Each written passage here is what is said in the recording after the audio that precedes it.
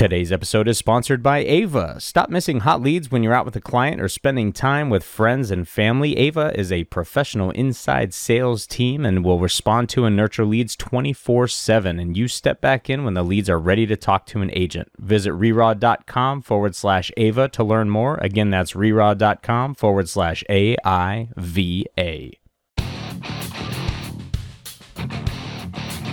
Looking to take you and your real estate business to the next level?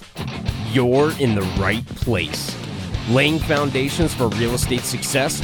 This is the No Fluff, No BS podcast about real estate for real estate agents and other industry professionals looking to up their game. Unfiltered short-form sales meetings, interviews with agents from every walk of life, and ramble sessions about everything real estate. Welcome to a new mindset. You are listening to Reraw. And now, introducing your host, James Hoff.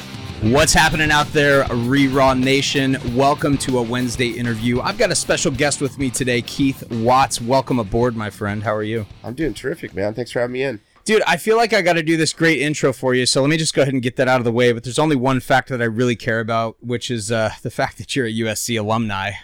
So fight on to my fellow Trojan over here. I appreciate it, man. Yeah, Thanks. Yeah, absolutely. So Keith is a salesman. He's a lifer. So he's been in sales his entire life. Of course, as I said, the highlighting factor here is that he is also a USC alum.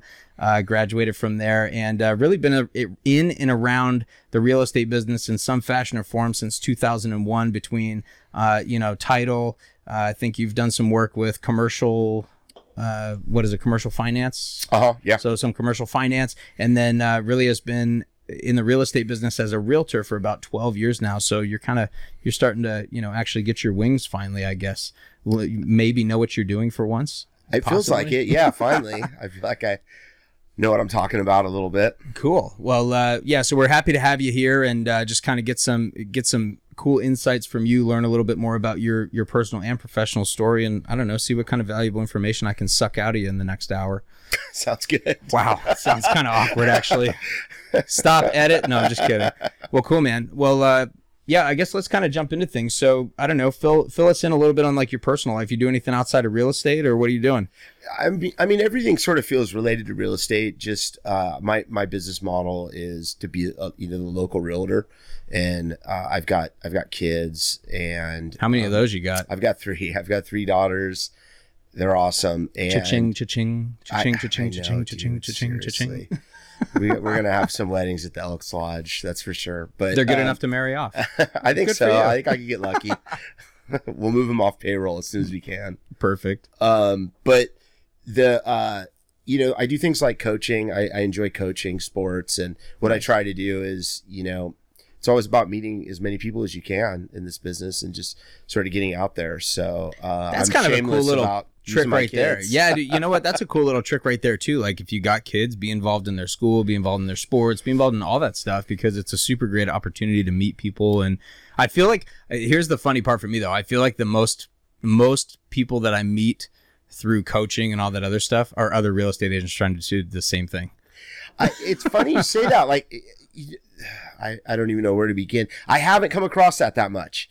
Right. I really haven't. At least in the area where I'm at, it's there are a lot of, when I go, for instance, to the softball field, there's definitely other realtor banners up, like realtors are sponsoring teams. Yep. But I haven't met a whole lot of realtors that are actually out on the field, like running practices. It's just, it's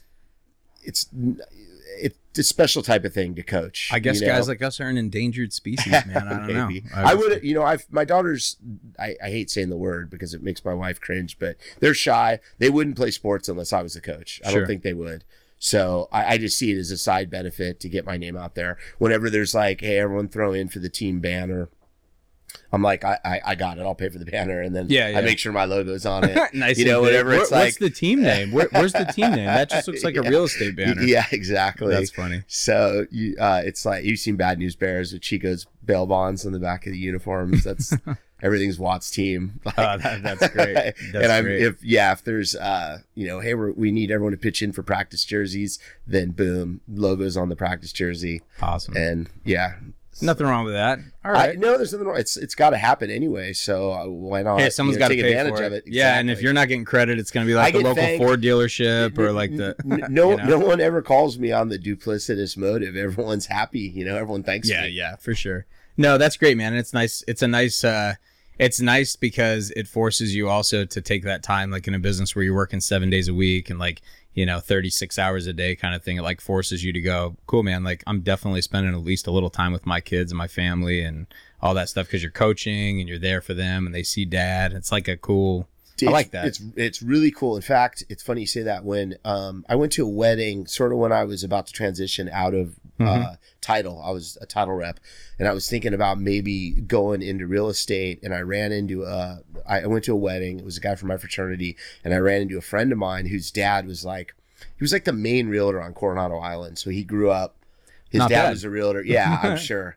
And he kind of was like, man, it was awesome. Dad was always around. At the time, I only had one daughter. She was about 1. Okay. And he's like, dude, it was awesome. Dad was always around. I mean, it got busy on the weekends. Yeah. But he was always there and had time for everything and got to coach everything.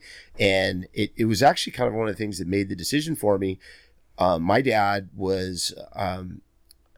traveling salesman makes it sound like he had a briefcase and he was going city to city, but he was gone 5 days a week. Yeah, you're speaking to the same kind of guy here because that was my dad too. And by the way, it provided a great life and loved him, and he was very involved. He actually coached us a lot and stuff. But like, man, when dad got on a plane, it was like, you know what I mean?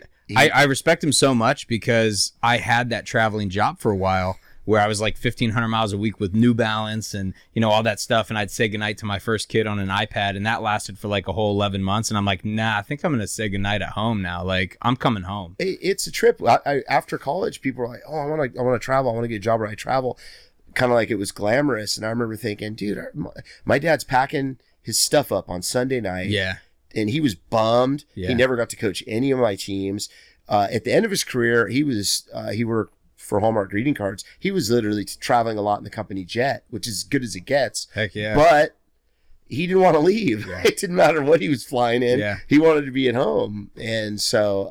now, what's your spread on the kids? How old are they? They're close. They're each about 2 years apart. Oh, so wow. It's 8, 10, and 12 right now. Oh, okay. So my they're daughter had her 12. She turned 12 yesterday. They can cook their own mac and cheese. Wow, happy birthday. They do. Hopefully they do just about everything on their own. I'm pretty hard on them. That's great.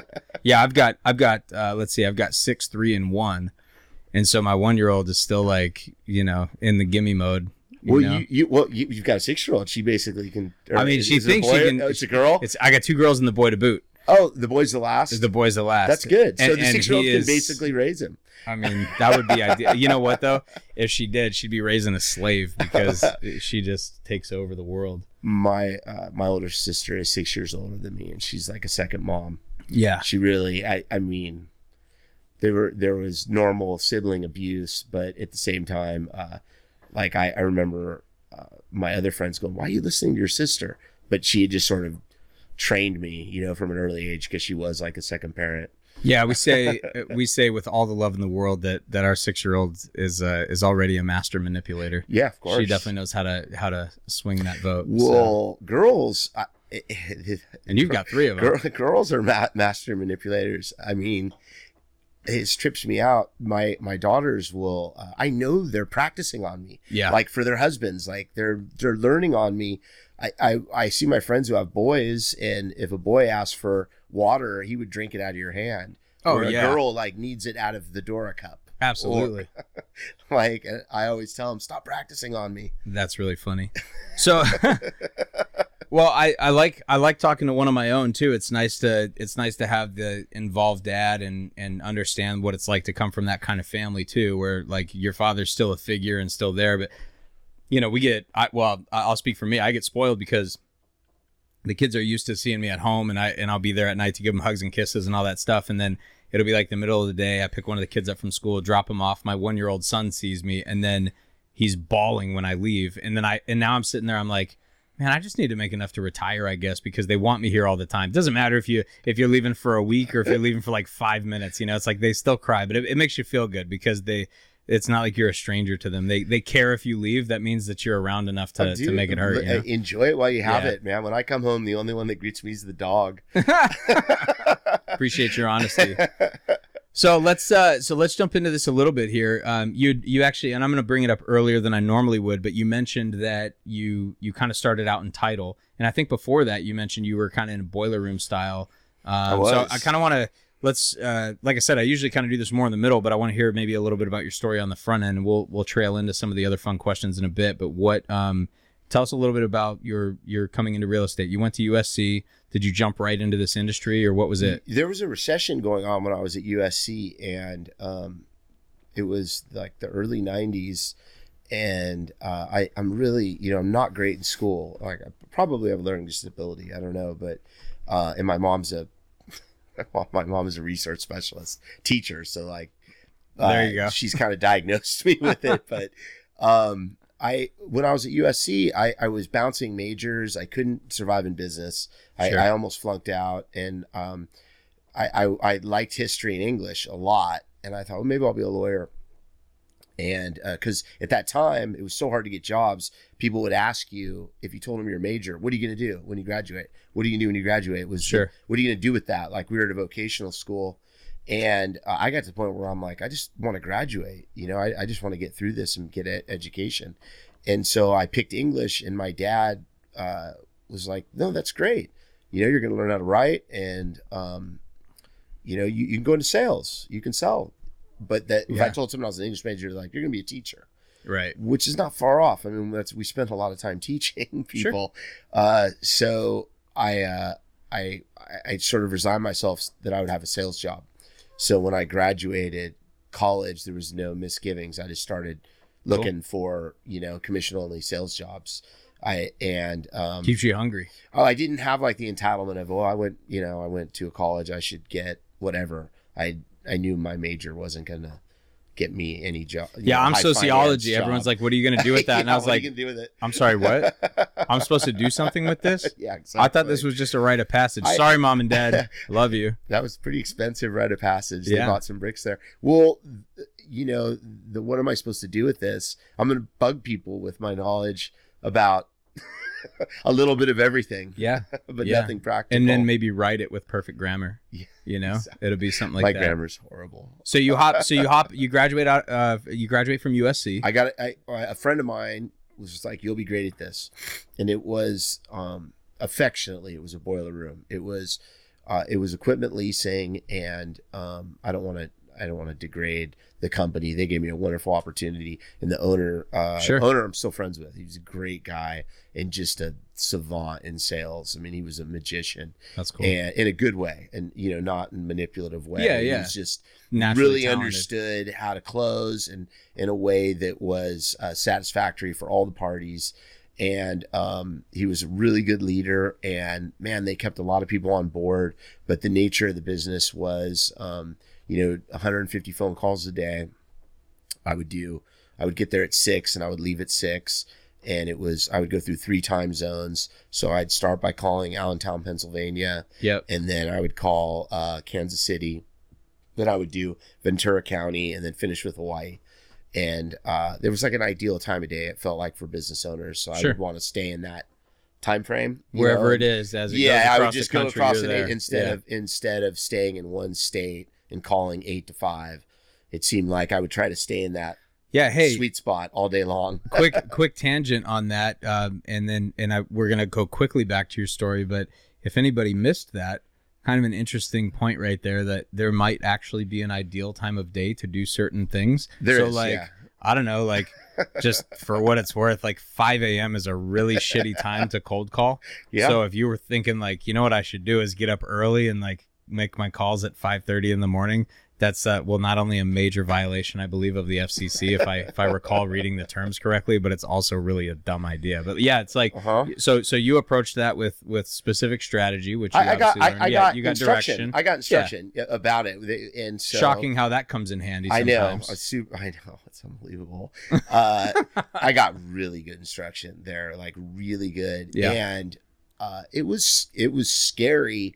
in that there were a lot of alphas there. Like there was guys that played on the U.S. water polo team. Sure. They were in that office and they were all just like, dude, sales is like the great equalizer. Like, I don't care if you're an Olympic medalist, if you've climbed Everest, if you were the first man on the moon. Like, in the sales room, fuck you. yeah.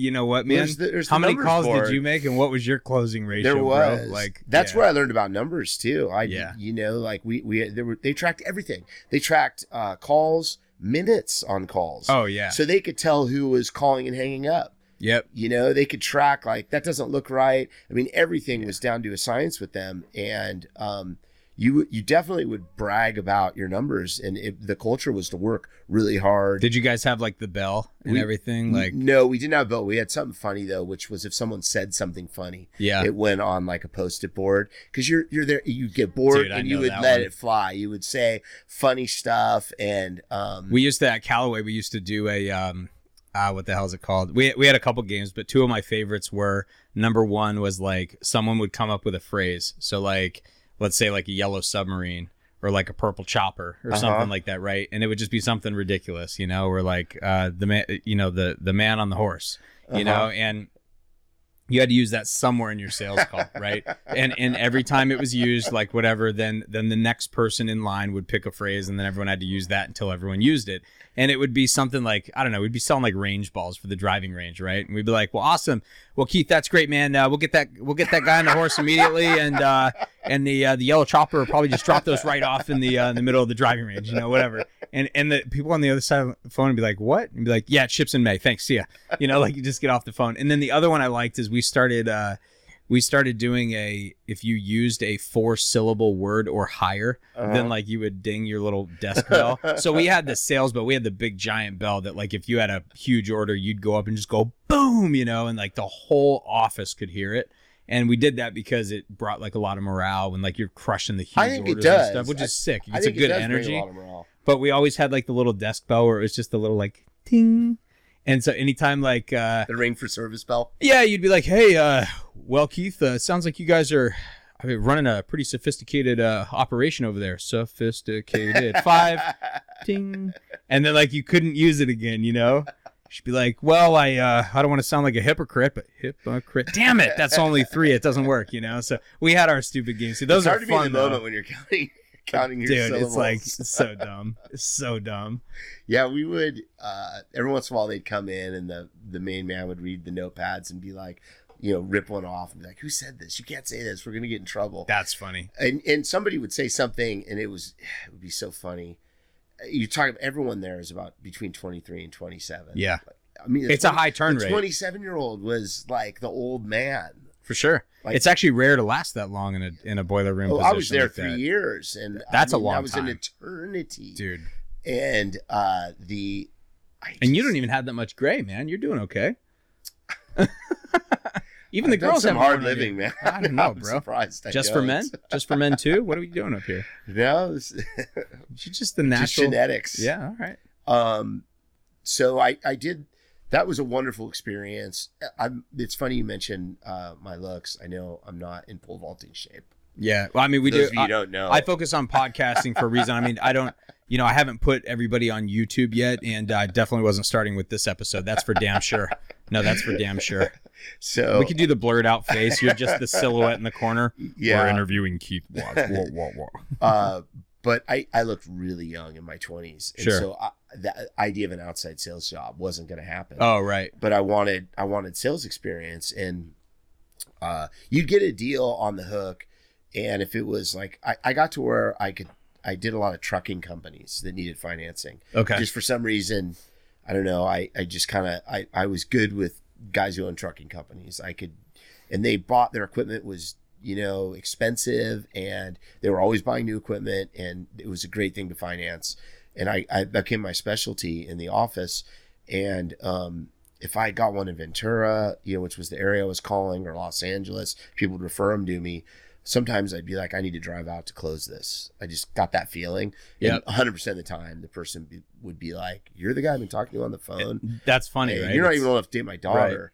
Right. And so I hid in the phones for a long time because I was worried about outside sales. My dad even recommended you should go into real estate. So I'm going to jump really quick before we get into that. Uh-huh. I'm going to jump really quick about phone experience. Uh-huh. How has you honing that skill and fine tuning that on the phone experience helped you in real estate? Well, I'm not sure. Or has it matters. helped you? Well, I'm not sure it matters that if it's on the phone or in person. It's just that it's so much easier to get reps when you're on the phone. Boom. You can cover a lot more geography on the phone. I mean, I was always on the line. I mean, you went across the country every day. Well, it was 400 minutes. Yeah. Of talking, and it was pure sales. It was get past the secretary. Shit, man. Get to the guy that owns the company. Now, were you literally cold calling, or did you have a list of like past customers and you were maintaining clients? Okay, so this is a big differentiator here. This was, I got what was called a Dun & Bradstreet. You know what that is? It looks like a phone book. Okay. And you don't even know. No Glengarry leads for you, bro. No. You got those are to the closers. Yeah. There were those leads. They were called McCords. And how funny, dude. I know. We got to make a new movie now. You can make a movie so this about is this for real. Experience. And by the way, it was a fraternity. The guys that I worked with there are still my best friends. Oh, I bet. Like, I mean, it was dude. You get shit on so much. You get shit on so much and that you need people to pick you up. Absolutely. But I was just at a wedding a year or so ago from one of those guys, and I haven't worked there for almost 20 years. Oh my gosh. But we're talking the cold of the coldest calls. The cold of the coldest. You didn't know what business it was. It would be a name on a piece of paper. It would say Nelson Brothers, and you'd call them and be. Like, I would be like, so wait, what do you guys sell? What do you do? So, and you didn't. So, I didn't even know what the business was. So, respectfully, the company that you worked for, was it a big enough brand where people would recognize you? So, here's what's funny. When I worked for DHL, I worked for a subsidiary called Worldwide Express, and a lot of people didn't recognize that. So we always led with DHL, and then they're like, "Oh, DHL, what's the Worldwide Express?" And we're like, "Well, we're a reseller," and they're like, "Oh, cool." When I moved from that to Callaway, dude, holy shit. Now I had 1,100 accounts that were legit accounts that I had to manage, maintain, grow, whatever. And we took new business on and we, earned business back. Like it wasn't all just like handout business. Actually, most of it wasn't. We still had to earn that, build the report, right? Yeah. But there's there's not a single fucking person in the golf world that I couldn't call who didn't. They're like, I'm sorry, what company are you with? I'm like, Callaway. Like everyone's like, Callaway. Dude, Let me hang up on this asshole. I got Callaway on the phone. I could talk. I mean, I could talk. I worked at Roger Dunn. Yeah. For 2 years. Oh shit, man! This is getting away from real estate. We're gonna talk golf. I know now. We're gonna talk golf. He just pulled me there, and people would. They would buy Callaway hats, like Callaway bags. Like the brand insistence for Callaway was insane. It was beyond Nike. I mean, the people that insisted on having Callaway, they would lose their shit if they lost a head cover. And they would come in and need a Callaway head cover. By the way, from a customer service perspective, I'll tell you, Callaway had over $1 million annual budget at the time I was there just for customer service. So sorry, Callaway, if your budget's increasing because of my comment, but like I can't even tell you when I was in customer service how many times people would call and they'd say, I've been playing Callaway clubs for 35 years, which was funny because at the time we were only in business for 25. And they'd be like, and I was calling to get my free hat. And you're like, awesome. Which one would you like? And I mean, like, we would just send it out. Well, I lost my head cover. How much does that cost? And you're like, hey, you know what? Why don't we go ahead and just send that out? And what kind of balls do you play? I'd love to send you a dozen balls. Like, dude, the loyalty we built just from good customer service was crazy. But the big point I wanted to make on all of it, to come full circle before I forget my thought, and you can say whatever you want after this, but having the recognizable brand when you're making cold calls is a fucking different ball game. It's unbelievable. So you didn't have that luxury or privilege. Oh no, not at all. No, it was horrible. I mean, yeah, they didn't want people there that couldn't. There was a weeder. But right? was a weeder. You had to get through it. You got through once you got through your DMB of that county. Yeah. And you couldn't just pick any county. Counties were taken. It was like a restricted farm in real estate. So you do your best to pick a county with a lot of light industrial, and then that's why I picked Allentown, Pennsylvania. And you would pick areas, and then if you were lucky, you figured out a niche. Like I did trucking and wreckers and haulers and towing. But that was a terrific experience, man. And it funny had to bring give up you. golf shop. Oh, dude, the golf stuff's just. Well, I forgot. It's the working at Roger Dunn is a big part of my business model now. Interesting. Is what I learned there. Even you brought up Callaway. It slipped my mind when you were going through kind of my story, and I jumped over really like one of the most important times in my life was when I worked at Roger Dunn. Well, it's your younger days. You were drinking more and. I wasn't Golf handling is hard to it as well. Going back before, I don't think of it as sales because I was the club gripper at the Roger Dunn. So yeah. it was horrible. If I have any brain damage, it's from standing over that bucket of gasoline. Yeah, man, you just enjoyed working the shafts. I got you. Yeah. The stiff ones were great, weren't they? Dude, if there's anything I got out of the golf business was the sexual innuendos were just like so key. Like we used to have like back in the day, there used to be the Callaway blue ball. Uh-huh. And dude, we would bring it up just for fun, And then dude, it just talking about balls and shafts and woods. Yeah, it never gets old ever. Ever. We would have guys call up and we'd be in such a mood to be like, "Hey, this is Richard calling from calling from ABC Company," and we'd literally just be like, "How you doing, dick?" But it's just because you got so accustomed to being in that environment that you're like, oh shit, that's not appropriate, is it? My bad. Sorry, HR, my bad. I miss that. Yeah, I miss being in those environments. As bad as the boiler room was, as bad as it was working, a $5.75 an hour job or whatever you do, that sort of punchy fun you get of being in a crew like that is a blast. Absolutely. In my office now, the agents that come in, they're all real self-sufficient, but we don't have that same sort of punchiness because everyone's real task oriented, which is the way it's supposed to be. But it is kind of fun to be in the trenches with people. And amen to that. I don't want to harp too much on it, and I also don't want to do it a disservice by skipping over it, but you got through your boiler room. Uh-huh. You honed some skills. You got some pretty thick skin from that. Eventually someone made the suggestion you should think about real estate. You hopped into title for a while, it sounds like. I just wanted to be in a business where it wasn't the same. It wasn't like starting over with each client. Oh, okay. Because even though I was good at the boiler room thing, I could have done it forever. Yep. Or finance, whatever it was always your interest rate.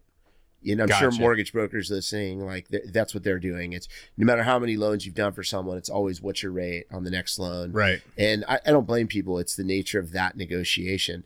And I just decided I couldn't spend the rest of my life just, no matter how much empathy or what I did for someone customer service wise, having them rejudge me on whatever the buy rate was for the money I was getting. I got you. And that's something that was so far out of my control. I just wanted some more control. So I was golfing with the title rep and I asked him about his business and he said, "This is what I do." Fucking great. And I'm like, "That sounds awesome." And I cold called a bunch of title companies. Yep. And then I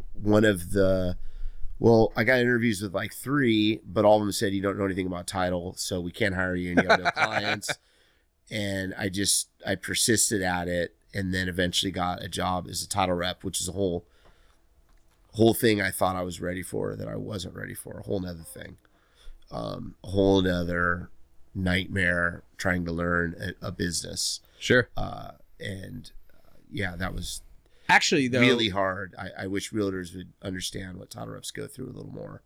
Well, but not just that, and not to take away from that, because I'd love for you to elaborate, but also, realtors, loan officers, title reps, appraisers, doesn't matter what your position is in this industry, for people to understand that this isn't just some dick around job, and this isn't just some oh, you're a title rep, so fucking you have an easy job, they just give you a list of agents, you don't have to know shit. That's not true. And also being a real estate agent, what you learned in your real estate classes means nothing in the real world. Great for giving you a very loose baseline, but that doesn't teach you shit about selling. It really doesn't teach you about the ethical boundaries that you've got to operate within. It doesn't give you your strategy and tactics and how to talk and do all these different things, how to articulate different situations. So whether you're a title rep or a real estate agent or a loan officer or anything else in this business, or any business for that matter, you can't the grass is always greener. right? And when True. you jump in, you're like, fucking this guy's got a great life. Here we are on the golf course. I think if I move to title, I'm just going to get, I'll probably be hitting 300 yards in a minute, right? No, it doesn't work that way. Like, fucking guy practiced on the golf course and he's, you know what I mean? Like, it takes a while to run that business. So, yeah, I remember there was I was in San Diego at the Prudential, this was before it was Berkshire Hathaway. I was at a Prudential convention and like somebody who was on a big realtors team. Yeah. Came up to me and I was hosting, I had the bar tab out and I had 50 realtors and they said, man, so explain to me what you do. And I said, well, I've got, I try to gain favor with realtors. And then when I, do have favor with them, then hopefully they give me their title orders. Yep. Like, well, this looks good. You're just having a big party. I'm like, you don't understand. It took me 7 years to get these people to come to my party. Right. They didn't want to come to my party. They Right. wanted to go to a different title reps party. Like this was not easy. This was And by a the nightmare. way, the ones that gave you the least amount of business were probably the biggest wins because they took the longest to get over. Like, dude, Easy come, easy go. my $500,000 accounts, annual accounts at Callaway were like a fucking joke to me because I knew based on their business model that we were going to get a certain percentage of their market share, and it could fluctuate depending on what kind of product I had and how I sold and kept the relationship. But no matter what, I knew there was going to be a nut there unless, we really effed up. And it's the accounts that went from like $1,000 a year to like $5,000 where you're like, fuck yeah, dude, huge win, like it's Totally. because you got to work hard for that, but you earn it, man. Like Totally. And attrition is a big part of title that people don't realize. You when you first start, you don't get this answer, but this is the answer. It's, I don't have any business for you. People don't understand. Right. Realtors don't do business. Like the average realtor sells 2 houses a year. Right. Maximum. And P.S. So- you can't live on that. No, you Anywhere. can't. You can't. So the average realtor does 2 deals a year. So you walk into an office full of 500 people. Who do you approach? The guy with the Mercedes? I mean, I didn't have. You can't look up on the board. Realtors get very offended when you look up on the board. So you do your best to you use the MTA reports. You try to find way. At the time, we didn't have access to the MLS, so we couldn't run numbers that way. So tip for title reps then, what was your approach? Like what realtors did you target? Did you go elephant it took me hunting? a year to get an approach. Yeah. Like, I mean, I was so lost because they grind them up in title. I remember my first, I'd been in the commercial finance company. Yep. So when I hit it with that attitude, like, boom, here's all the phone numbers. I went to the Association of Realtors and they gave me everyone's home phone number. I don't know why. I guess realtors, when they filled out the form, boy. I got a lot of, why you call me at home? And it was like, well, because you gave them the home phone number. Yeah. But I just called for appointments and I happened to find, by calling, making 500 phone calls, the 4 offices that weren't getting hit by title reps. So like my first month, I got 10 resale title orders and 10 whatever refinances orders. And there was a guy that worked in the open order desk, and there was he was like, this is unbelievable. No one's ever started and got this. At the same time, a girl had started who's had connections and she was getting hundreds of orders. So I was comparing myself to her, which is a lesson for everyone out there. Don't compare yourself to someone else. You have no idea what their resources are. Dude, and by the way, if I could tail off of that, there's always a few tangents when someone's interviewing with me, but dude, there are so many people out there that set goals or set their own standards based on what somebody else is doing. And what's so funny to me, and not there's so many reasons to not do it, but here's the one reason I think that most people overlook. And you can tell me what you think about this. What if like the person that you're going, fuck man, I gotta do, I'm chasing Keith. Fuck that guy. I'm hunting him down. What if this is the year that like you're like, cool man, well we're wrapping things up and I'm out, and I'm sitting there and it's like all of a sudden like Keith's like $40 million a year turned into like $5 million. And I was like, yeah, I kicked his ass. And you're like, yeah, but you only did 6 million, James. You're a loser. Like, Exactly. The problem is unless you actually know what their targets are, what their business plan is, and what their intentions are, you don't actually know if you're chasing a goal of theirs to get bigger. So are you like, that's why I always feel what if they're more like, I'm right there with, like, what if they're more attractive than you?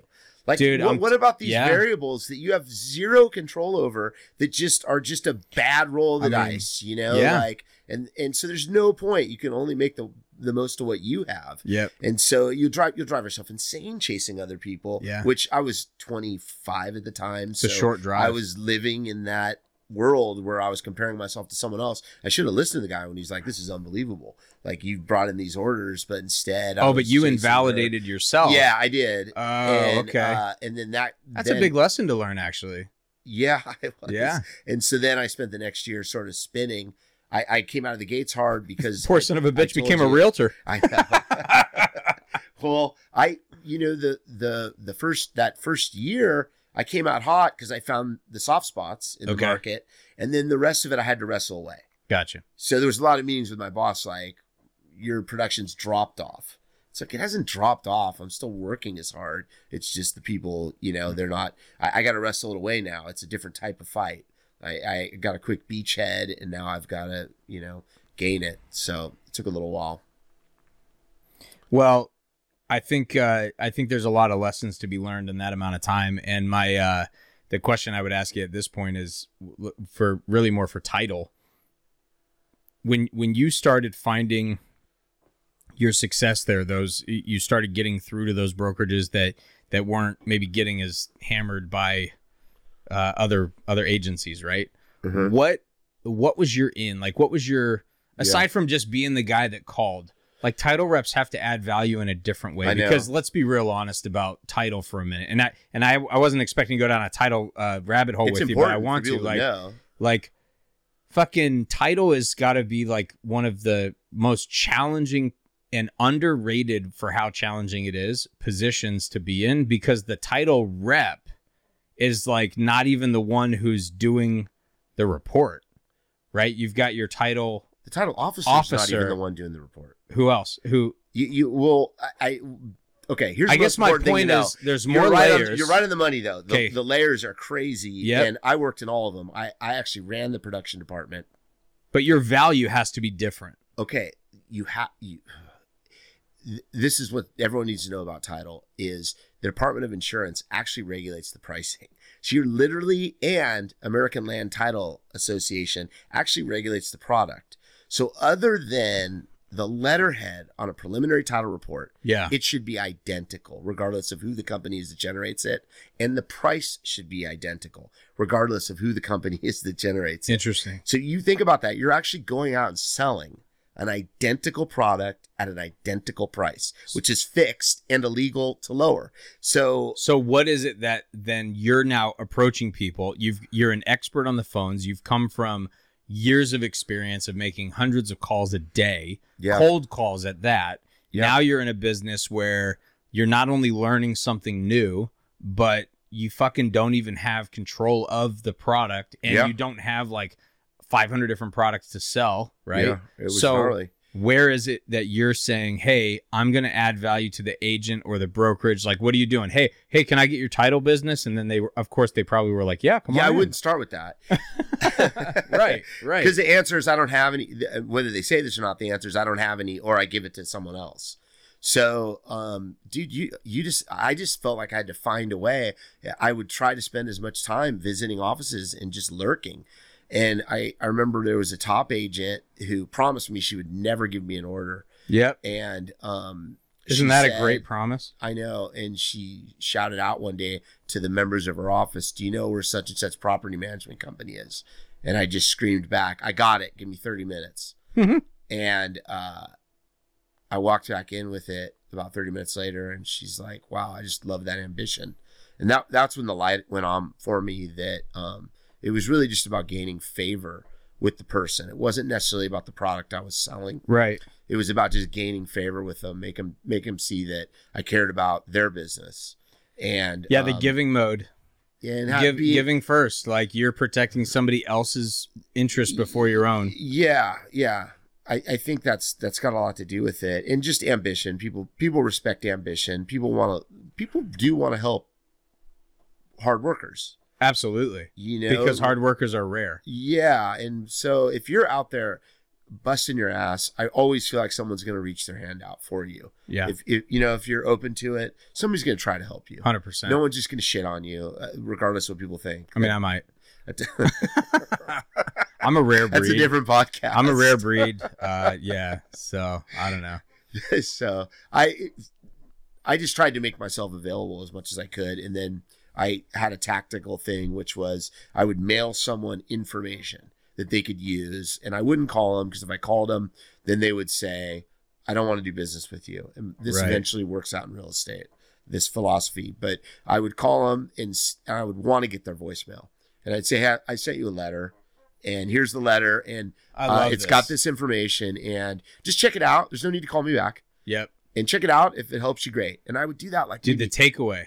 I would just I'm here and I'm trying to help, and I don't want to waste your time. I would do that maybe 6 weeks in a row.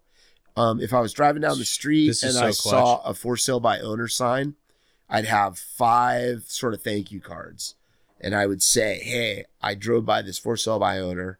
Here's the phone number. And I would send it to the people that I knew were doing Mike Ferry. Oh, that's cool.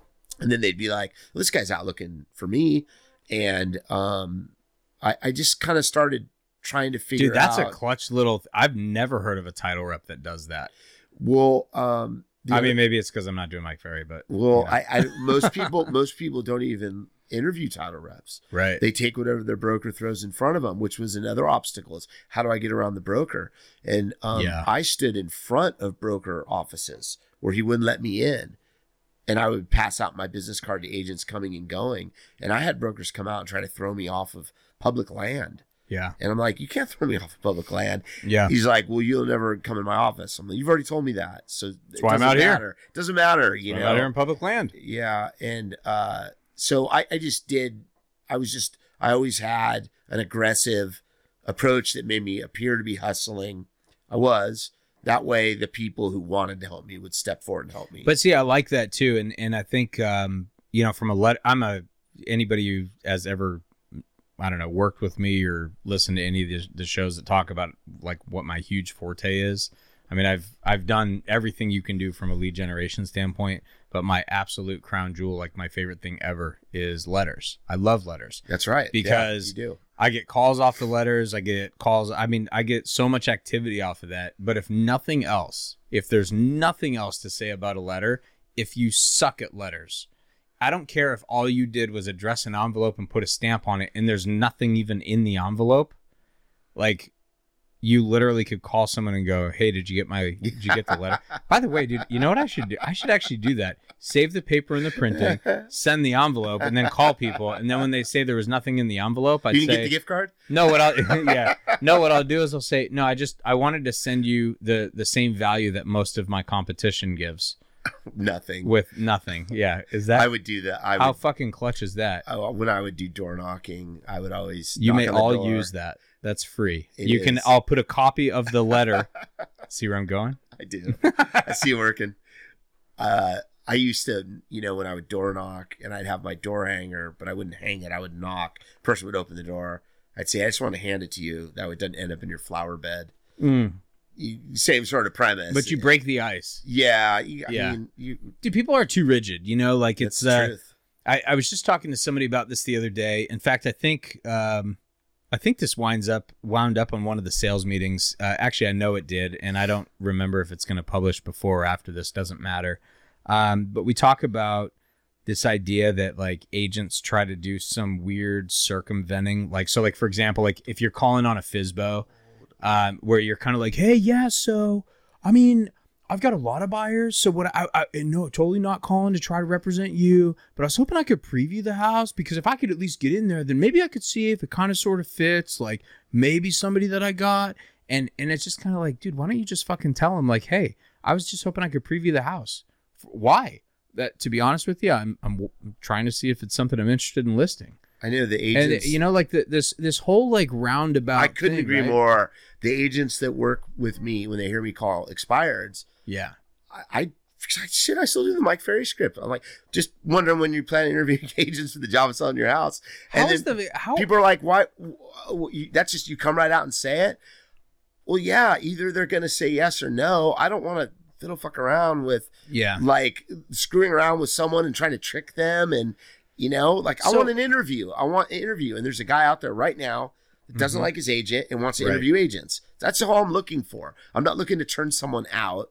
So cold calling then has been a consistent thing in your business from boiler room to title to. I don't call expireds anymore. There was a time where there was a but time. You do teach and support that in your office. Yeah, for sure. Absolutely. Okay. Yeah, and so you have to get on the phone. Like if your you agents are doing it, you have to get on the phone.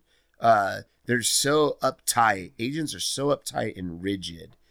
They don't do really simple things, like well, for instance, if I'm calling an expired and I say, hey, I'm looking for someone to interview. I'm looking to see when you plan on interviewing the agents for the job of selling your house, and the person says, we've already picked an agent. Yep. Like something really simple is, oh, come on, you haven't even met me yet. Like it's so simple and disarming, where everyone else sounds like they have a stick up their ass. Sure. And they're just robotic, and no one wants to talk to that guy. Right. So and by the way, it's because everybody else sounds just like him. Yeah, they all sound we talk like a lot hard-ons. about like the authenticity and the humanity and all that stuff. It's just crazy. Yeah, so you have to be. You're gonna sound different if you have like a poise. I guess I'm lucky because I did so much sales. I grew up in sales that I'm very like in your blood comfortable now. asking for things. Yeah. Well, it's the 10,000 hour, 12,000 hour. There you go. I put in the hours, so I'm comfortable doing it. And I don't worry if someone hangs up on me at the finance company. There used to be, this guy, Mark Hunt, who was great. He would stand up and say, Watts, he would stand over me. He would stand over me and hassle me, haze me. Watts, I want you on the phone until the person hangs up with you. Like, keep them on the phone until they hang up on you. Yeah. And so I'd be asking about the weather, and he just wanted me to get over people hanging up on me or the fear of people hanging up on me. The other thing he would do is there would be guys in the office. These are 23-year-old guys. They would try to sound sophisticated. So they'd be like, well, this is, David Kloss or whatever we're wondering if you're making any capital acquisitions for your business, which doesn't mean anything, but they were trying to sound sophisticated. Right. Where Mark was like, watch, just say, hey, man, you buying equipment? That's funny. It's funny. I've always talked about literally cold calling, and instead of doing the whole like, hi, I recently, discovered your house has come off the MLS as an expired listing, blah, blah, blah. I've literally talked to my agents about, you want the best script in the world, use the one that nobody's using. When somebody answered the phone, they're like, hello. You're like, hey, I know your house is expired. You hiring another agent? Because if so, I want to interview. Yeah. Yeah. Let me do you a favor. What? You know what I mean? Like, who cares? Let me do you a favor. Because now you've thrown them off the routine of answering the other 300 calls that they already did because you're just another phone call to them. There's so many things you can do. When a person answers, you could say, am I the 100th caller? Like, do I get a prize for that? Yeah. I'm sure you're getting killed. Like, there's all sorts of things you can do, but the worst thing you can do is just be a hard-on about it. It's like the guy who just, starts in the bar and just hits on every girl. You've got no chance. Right. And I hate two things in sales. I hear it from the weakest sales managers, which is it's a numbers game. I don't like that. It's so already there that it makes me sick, and timing is everything. It's like, no shit. Timing is everything. No shit. It's a numbers game. The question is how to make the numbers better and how to be there at the right time, or how to make the right time now. That's really the answer, because we don't have all the time in the world. So now what you've done is you've taken two statements that everyone says that make it sound like, look, you're just going to luck into it if you make the right number of calls. And now, like, and actually, this I think is, not that you haven't been dropping value, but like this is the biggest shit right now for me. Like, I love this because agents don't ask themselves the right questions. They don't challenge themselves in the right way. And I just had an episode published a week or two ago about asking the right questions and doing something of value instead of like this circumventing bullshit, right? And like it's actually the episode that talks about all the FSBOs and all that, right? Just be direct, say what you want, get what you want, whatever. And this whole idea, like it's a numbers game and timing is everything. It's like, well, how many numbers does it take and how do I get there at the right time? Now what you've done is what? You've shifted your mindset. You've altered your perspective. You've stepped away from the norm, and you've viewed that mountain from the other side. And you're like, oh, fuck, strategy. Now what's the tactical strategy to figure that out? Because right now it's a numbers game and timing is everything. I just have to call as many people as I can until I luck myself into the right time for that person. Well, look at what you talked about.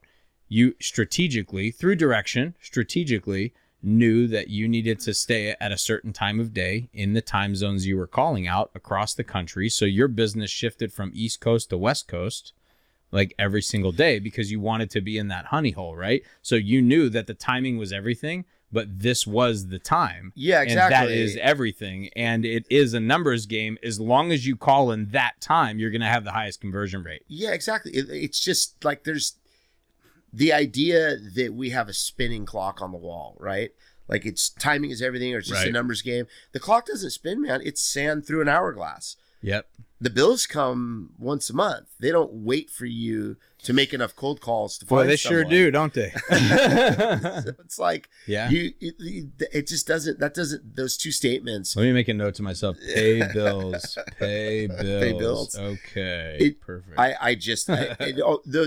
Those two statements always come from the sales guy who's not selling anything. Right. He's like the sales manager. It's an out. Never making a sale. It's an out. It's a total excuse, right? Because you sit there I don't and have you're the like, answer for you, so work harder. Yeah, listen, I mean, timing's everything, and you know, sometimes it's the luck of the draw, you know. Yeah. That fucking guy just called 5 minutes before me. It's like, well, then call 5 minutes before him. Yeah. You know, if timing is everything, then be the one person on time. Like do it intentionally, asshole. No shit, timing is everything. Like, thanks for nothing. Now it's okay when someone just gets dealt a bad hand, or you just get a bad beat, and you could say, hey, you know, it's out there waiting for you. Yep. But if somebody's beating their head against the wall, you know, they need a little more help. They need like a little more direction, a little more guidance, and a little more encouragement. There's a persistence piece to it, and a patience piece to it, right? Like they go together. If you know you're doing the right thing, you need to be patient. Absolutely. You can't abandon. It's rinse, lather, repeat. Like you got to play. You can't abandon it, but at the same time, you can't just beat your head against the wall and sound like a hard-on every call and expect to get anywhere. Because the best thing that happens is you get an appointment, and then you go out on the appointment and you suck on the appointment because you sound like you did on the phone. You lucked into the appointment because the numbers, it's an upside-down pyramid, right? Yeah. It gets harder. As you get to the ink on the paper, it just gets harder and harder. Yeah. So you made those 1 million phone calls to get the listing appointment, which you lucked into because it's just a numbers game and you were at the right place at the right time. Now you're going to go actually sell. You actually have to go put a suit on, go to the listing appointment and compete against people who are good, who are experienced. Well, and I chuckle a lot at that because like so often I'll get a sales call that I'm happy to take because I feel like, hey, I want other people to take my calls. I'll bite, man. Like, hey, what's up, Johnny? Yeah, man. No, I got health insurance. Nah, I know. Hey, listen, I'll stay on the phone with you, but under one condition. I want you to close whatever the fuck you're reading in front of you and just talk to me like a person because I've been talking to robots all day and I'm tired of the scripts. And I'm not even joking, man. Like I do that all the time. They don't know what to do. And the lesson learned from that is, look, you can use a script all you want on the phone. But what's your script when you're in front of them? Because the problem that I train my agents so far away from this, and I know you do too. The problem is like if you're great at the script, that's great. But you, by God, better make sure when it's closing time, when it is like, okay, now we're face to face, you better make sure that script got put away in the briefcase and locked up because now it's humanity. Now it's like shoot from the hip. You have to know the person. I mean, that's like ninja stuff. You have to know the personality type, know what type of clothes. Turn it on, turn it off. Yeah, and know how to close with them, and it's the whole different area. The script will get you to a certain point, and in my opinion, it's great at teaching you. Yeah, timing's everything, and I mean it's really a numbers game. But the script will get you to a certain point, but there is a point where you're like, okay, fuck, like this guy's frustrated. Now I gotta go. I gotta go. Like he's frustrated. I can add value to a frustrated person. Yeah. Because I do X, Y, Z. Holy shit, this isn't in the script. Okay, that's okay. I can shine right now. I got this. Like, what would I do if I was talking to my bro? Like, what would I, you know what I mean? Like, so you got to know when to pivot. And what I tell people is scripts used to be, I mean, back in the 90s, because you're an old dog now, man. Like, you're up there. Yeah. No, like, but back in the 90s, Like Boiler Room was different back in the 90s than Boiler Room is today. Well, there's a demand. I was around before the do not call registry. Right, bro. I mean, you were around when cell phones were the size of the bricks on the houses. I was, you know, like I was around before cell phones. You had to lift, bro. You had to lift to pick up that cell phone, right? No, but the thing is people get so reliant on the script that they stop realizing that the script was always intended to be a guideline. Right. Yeah. You jump in and out of it. Yeah, you jump in and out of it, and it's like people go, well, the script is consistency. Yeah, it totally is. But like you can actually take a script and like manipulate the words to sound like you and then be consistent with that and not sound like everybody else, but deliver the same message. Yeah, I mean, the important part about the script for me is just the closing questions on it. It has some really important closing questions, and you know, you can talk about the paint on the house, the color, the carpet, the drapes, like whatever. But eventually, if it's a FSBO, you have to ask them, when are you going to interview agents if this doesn't work out for you? You've got to ask that question. Right. And they've already told you 4 or 5 times at the beginning of the call, they're going to hang up on you if this is an agent call. But they haven't hung up on you. Yeah, you got to ask the question, though. You got to let them hang up on you. Because there's no point in doing what you said earlier, which is play that game where you pretend you're not a realtor trying to get a listing. Well, because stop pretending that. Because here's the difference, and there's a great book. In fact, let me see. There's a great book that it's called "Never Split the Difference: Negotiating as if Your Life Depended on It." And if I haven't referenced it 100 times already, I will be referencing it 100 times later. But this guy Chris Voss used to be like an FBI hostage negotiator, like in the international terrorist crisis. Like, Is he from Philadelphia? Dude, I gotta be honest, I don't know off the top of my head. I love this guy. But this guy is freaking insane. And don't lose my spot there, because I'm reading it for like the 5th time, but I'm taking notes on this one part because it's actually, this is so funny. I'm building a sales meeting on this right now about the power of no. Get people to say no. We get so accustomed to this idea that like on that FSBO call and that expired call and that whatever, if we set that trap and we get the 3 yeses, then like we can close. And it's funny how empowering and how much control the people feel they have if you let them say no, let them hang up on you. No's not no forever. It's temporary. Like is this the? I'm sorry. Dude, no, I'm so dude, sorry go. To interrupt you. This is the guy that he was the Black Swan. Yeah, the Black Swan. This guy's awesome. He cut his teeth doing suicide hotline. Yeah, dude. Yes, and actually, I've read this. This guy's awesome. I've read this a couple of times, but it's really funny and like oh my gosh, there's so much. It actually made me want to go do suicide hotline. I've actually considered doing it. Not even a joke. Because I thought it was fascinating how one of the things he said, which kind of brought it back. I heard him in an interview. He was on, I think The Art of Manliness or one of these podcasts. And dude, I would be in heaven if Chris, if you're out there, and I love Keith Watts. Keith Watts is the man, but you're so much fucking cooler than he is. And if you ever want to come like drop some fucking knowledge on this crowd, dude, no, but this book is sick. Yeah, no, he's amazing. And that Never Split the Difference thing is like, that's Dr. Karras. Have you read Effective Negotiating? No. He's a USC professor, man. Wow, bro. So I feel like I already mastered it, but I'll check it out. Karras was a hostage negotiator years before this guy. And he wrote a book called Effective Negotiating. And one of his things is it's not a good negotiation splitting the difference. Right. Like that's just never take that. Well, take that position. Like either you have value, you don't have value. We went down a different fork on this conversation. Yeah, we went down a different fork in this conversation, but I love it because what he talks about is the whole idea of never split the difference is, dude, all right, you're selling a house. So like, all right, it appraised 20 grand low. So you come up 10, I'll come down 10. All right, let's switch that for a minute. Your appraiser? No, like hypothetically. Was it your appraiser or my appraiser? Fucking not my appraiser. No, like that's the idea, right? An agent's like, well, how about you come up and I'll come down, and like whatever. But in this guy, Chris lays it out and says, okay, now let's put people in there. There's 2 hostages, so I get one and you kill the other. Yeah, exactly. We split the difference, right? Same thing, right? So who fucking won? So the secret, and he talks about this in the book, right? Is like first of all, it's the power of no. It's mastering no. Getting someone to say no gives them power and authority, and the sensation of being in control. If you understand the position they're in when they say no, now you can pivot. You can play, and then you move to the next thing, because now they don't feel threatened by you. Like literally the part I was reapproaching on this was the part where he goes, yeah, it's when people ask stupid questions like, hey, do you drink water?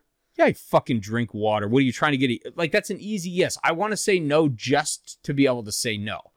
But I know you know that I'm a liar if I say that. So, like, I have to answer yes. Like, I can't, you know what I mean? And, like, giving them the power and authority. But I find this book is a good one. Yeah, no, that guy's unbelievable. I don't even remember how the hell we started down this path, but, like, that's a good fucking book. Well, this is actually really important, too.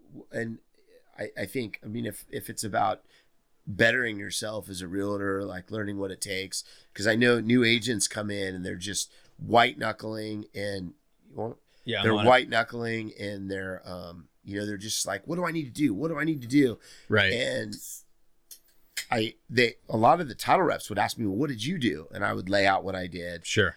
And it's the same with realtors. I lay out what I did. Well, I would get up, I'd go work out, and then I would go door knocking for 2 hours. And the next question, did I get you business?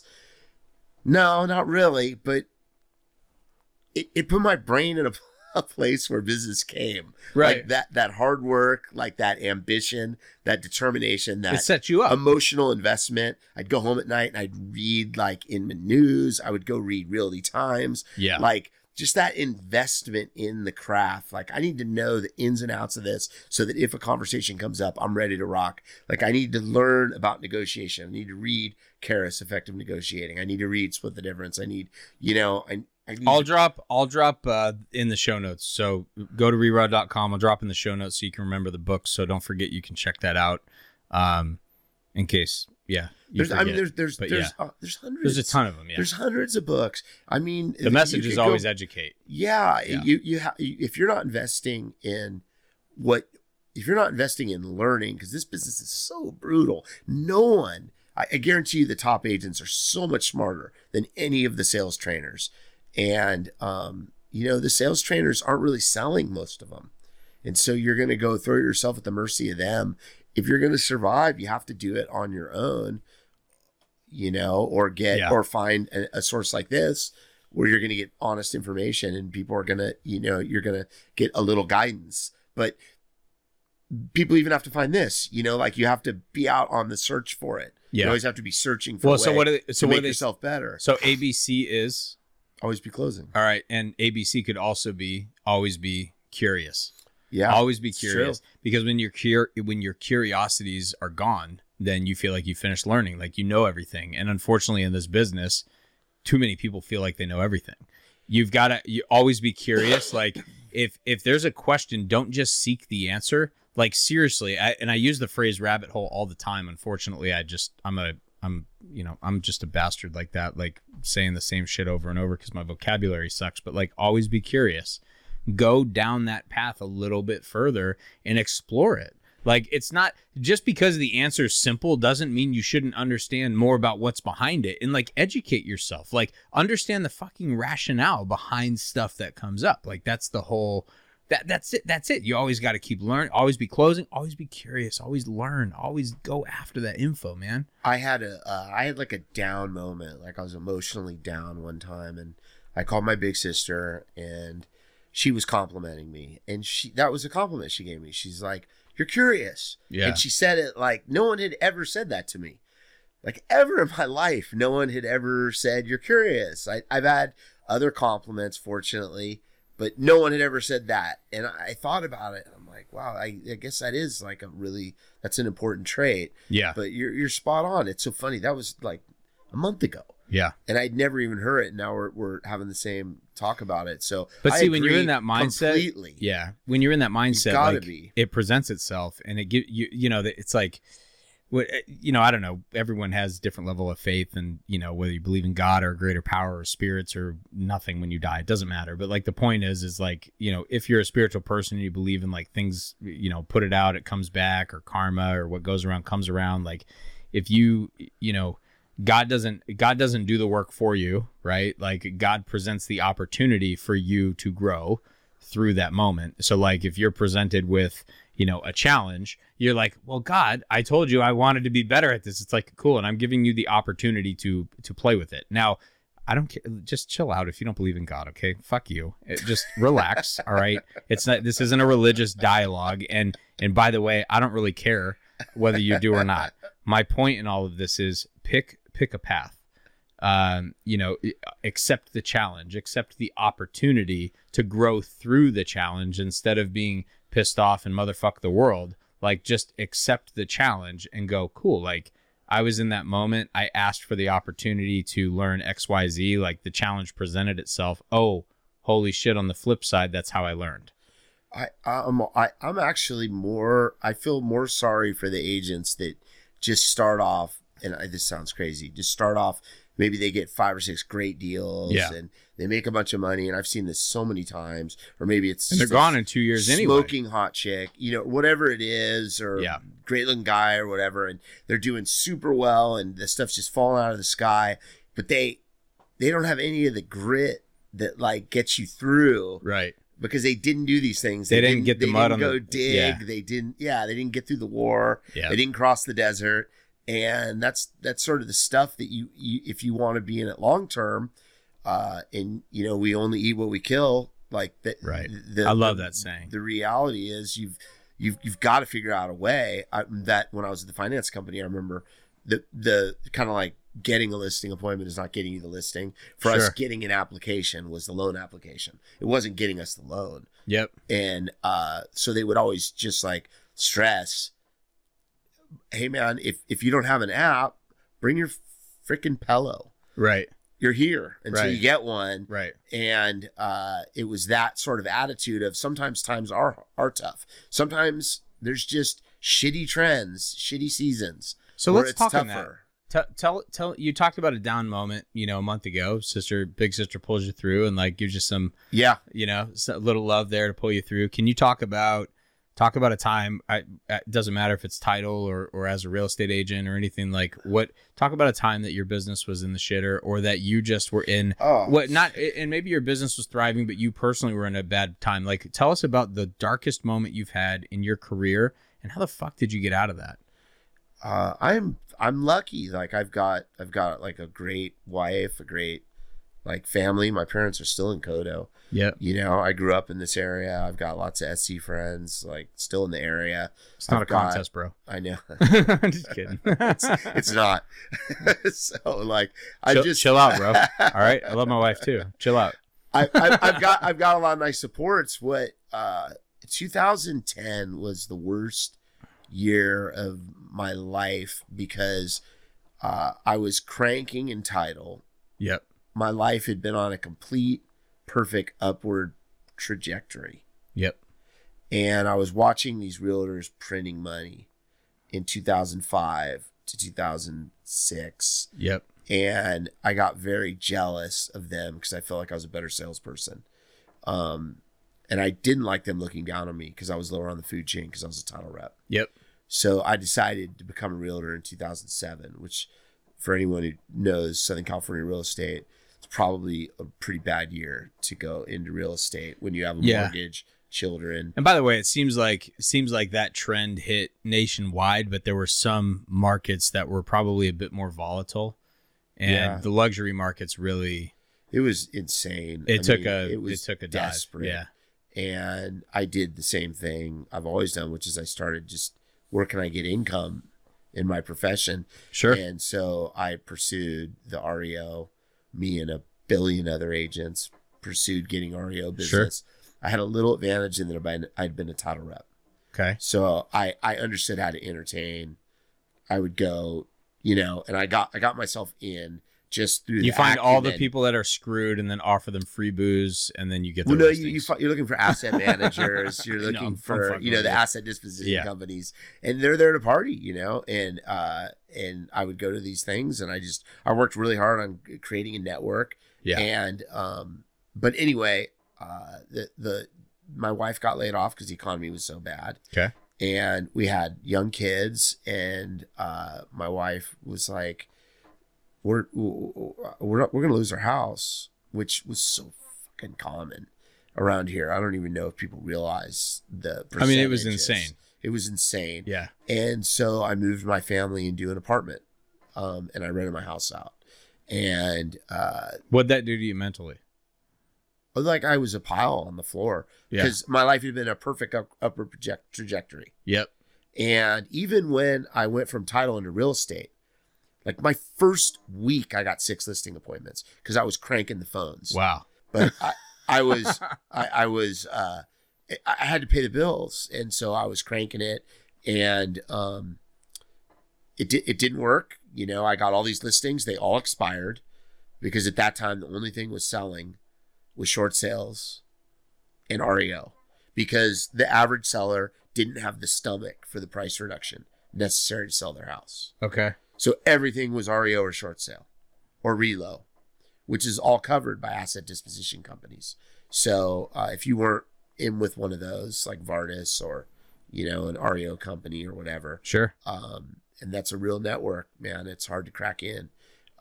Then I had no business, and I was doing broker price opinions and just whatever I could to earn $40, $50 at a time, Sure. and moved the family into the apartment and like walked in. I thought I had such a positive attitude about it. This is going to be a year or whatever. And I remember just going into the closet. My wife is so awesome. She's like, we're together, you know, we're in a safe place. Yeah. Like just being as supportive as it could be. And I walked into the closet of that apartment bedroom, and I just sat there like, son of a bitch, this is horrible. This is not at all. Like, This wasn't the plan. almost like, I don't want to compare it to prison. It wasn't prison, but you know, when yeah. the jail cell door hits, It's real. It's real. Like Yeah. that's where you're at. There's no It's a bullshitting. dark minute. Yeah, and it was like, and you're here for a little while, and yeah, that was. And I busted my ass. It wasn't me. It was the market turned. Yeah. I wish I could take credit for it. You know, I mean, it's a numbers The game, market- and timing's really everything. Timing is everything. And the yeah. market turned. I was doing the same thing. I was doing the same thing. It's just the market turned, you know? And and also I mean, my marketing, I was door knocking. Sure. I was doing You were stuff in the hustling. community. Yeah. And so after a couple years, people started to know my name. So people at the preschool like started asking me questions about So real estate. persistence pulled you out. Yeah, for sure. And I mean, market changed, but the at the end market of the changed. day, when the market changes and gets better, there's a Yeah. major you have influx to be of people. positioned. Yeah, but a lot of people come into the market at that time, and I will tell you, I think we all know there's a lot of, I won't call it luck, but like a lot of people hop in and go, fuck yeah, man, like I know for sure I got 2 listings right when I come in because, you know, Uncle Johnny is waiting for me, Right. and Aunt Sally said that she'd throw me a bone to her friend, and Yep. you know, whatever, as soon as I come into the business. And so I'll make a quick 20, 30, 50, 100 grand. And all of a sudden, you know, I think I'm an agent, and then I don't know why I failed in 2 years. Right. So, but I get your bitter persistence. and angry, and this is Yeah. tough. And So yeah. tell me about, so tell me about your mindset and all of this. Like how did you control the negative energy that came about with all of this and like convert that into action? Because I mean, at some point, and no pun intended, you had to come out of the closet and get your fucking ass back to work, hit the fields and like do your thing. Right. So like, how did you get out of that prison cell mentally and keep focused positively to a point that it didn't like kill your business and you still were motivated enough to play? Was it the fear? And B, it didn't ruin your marriage. It didn't Yeah, I ruin know. your relationship with your kids. I know, and she was pregnant. We moved into a 2-bedroom apartment. It was the 2 of us With your kid? yeah. Well, Oh, we okay. had 2 kids, and she was pregnant with a third. Okay. And we moved into a 2-bedroom apartment. Yeah. It's crazy. But look, it was her. She was just like super positive, you know. So you Like, surround I'm yourself with the lucky. right people. I mean, you had Yeah. your wife, of course, Yeah, no, but you that's really relied on critical. each other. I relied on a lot. Like I Yeah. relied on my parents. I would go. They have a big house, so you know we would go over there and swim, and like I would just try to stay as positive as I could. I remember not wanting to be in the apartment. Yeah. You know, like every night I was out at the park with the kids. Yep. You know, like I didn't want keep you from being claustrophobic. Yeah, it was like being in a phone booth with a badger. Like I didn't want to be in there. So I don't like to feel negative. So I just was constantly doing whatever I could, which is such a weird byproduct. You take your kids to the park, all of a sudden you're sitting on the park bench talking to someone. Yeah. And what do you know? They want to buy a house. Right. Or, you know, you go. I mean, it's a timing thing. Timing's everything. You just were in the right place, the right time. Just luckily in the right place. You talk to enough people at the park. It's a numbers game. It's a numbers game. It's true. But that's I would go down to the community pool. Like I just didn't want to be in the apartment. Yeah. Which all that stuff leads to opportunities. And it pushed you out. It pushed you out into the community. Yep. So get a smaller place and get your ass out of that small. Well, there's something to that. Like, I'm for real. Like that's what I'm saying. It almost it sized you down and pushed you out. That it was a really important lesson. I look back on my ego with like such shame at that time, like leading up to that. Wow. Like I really do. Like I'm really embarrassed at the way I looked at things. Like that's powerful. I thought that I was on this. I thought I was entitled to the house my dad had. I thought I was entitled to all these things just for whatever reason, just because I'm me.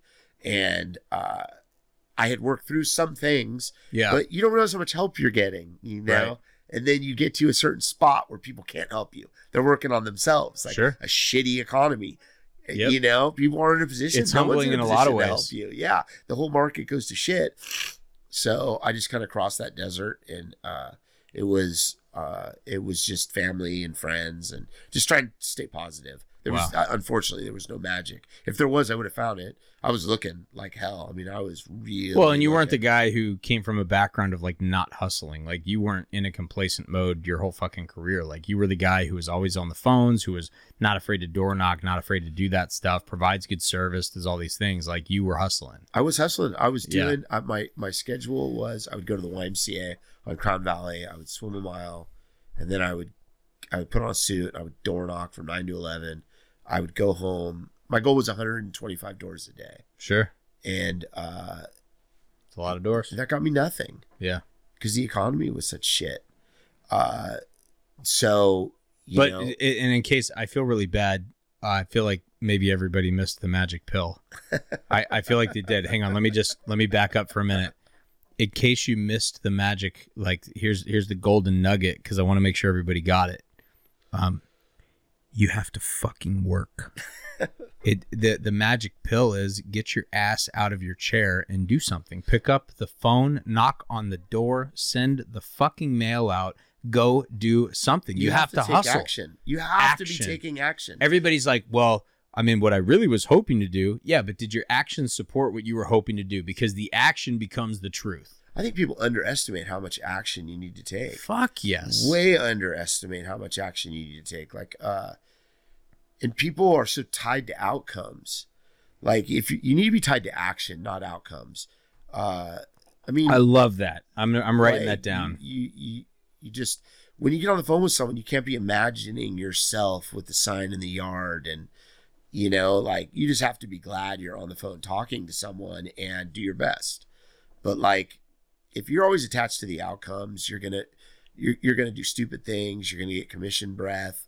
You're probably not even gonna do the right thing for your client. Right. You know, where you just need to take a lot of action, and if you do that, then you'll have opportunities, and if you have opportunities, and then you can fine tune. You can fine tune as you go, figure out what the best actions are, and like kind of fine tune. So let me do this. First of all, I love the cadence of this interview because I thought in 3 minutes I was going to get your fucking, idea of business, but somebody over here talks a lot.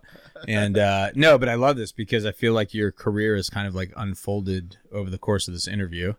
And this is great. So I'm going to kind of rapid fire a couple questions at you.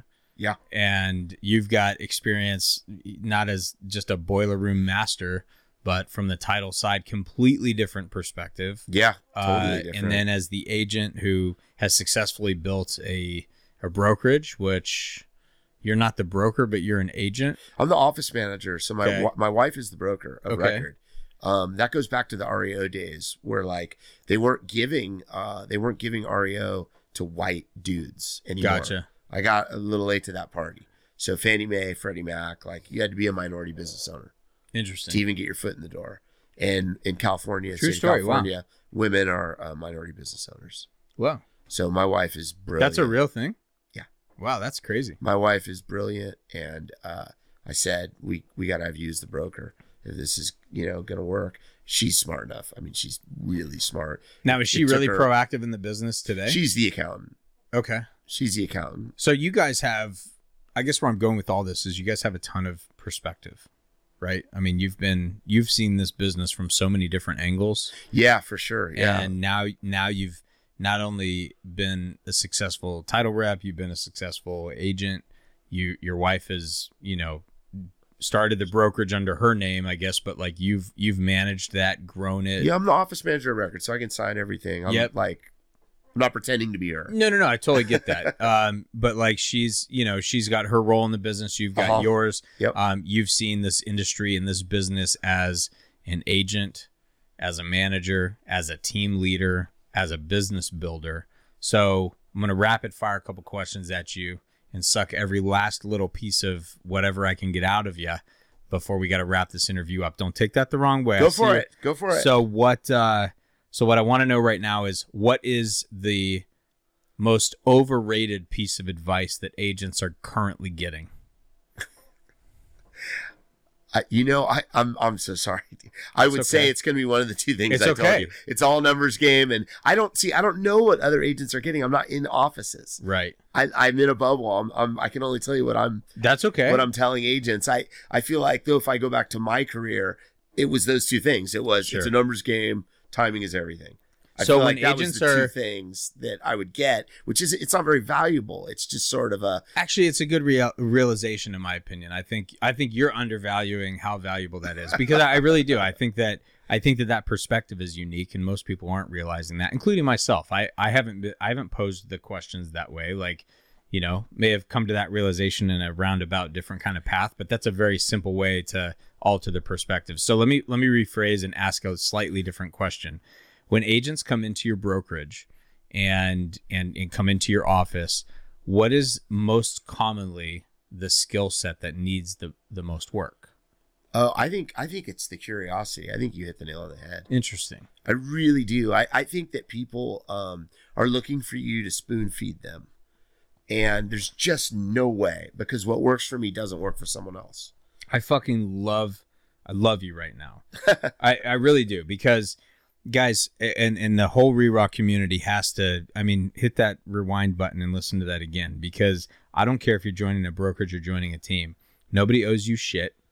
Nobody's going to spoon feed you. If somebody says they're giving you the leads, don't assume that those leads are like, cool, so I just have to show up and sign the paperwork. No, they fucking require nurturing and relationship building and follow up, and like, it's not going to be an easy path. Like, nobody's going to spoon feed you everything. And by the way, at the end of the day, there's only one person responsible for your calendar, your schedule, your shit of things to do.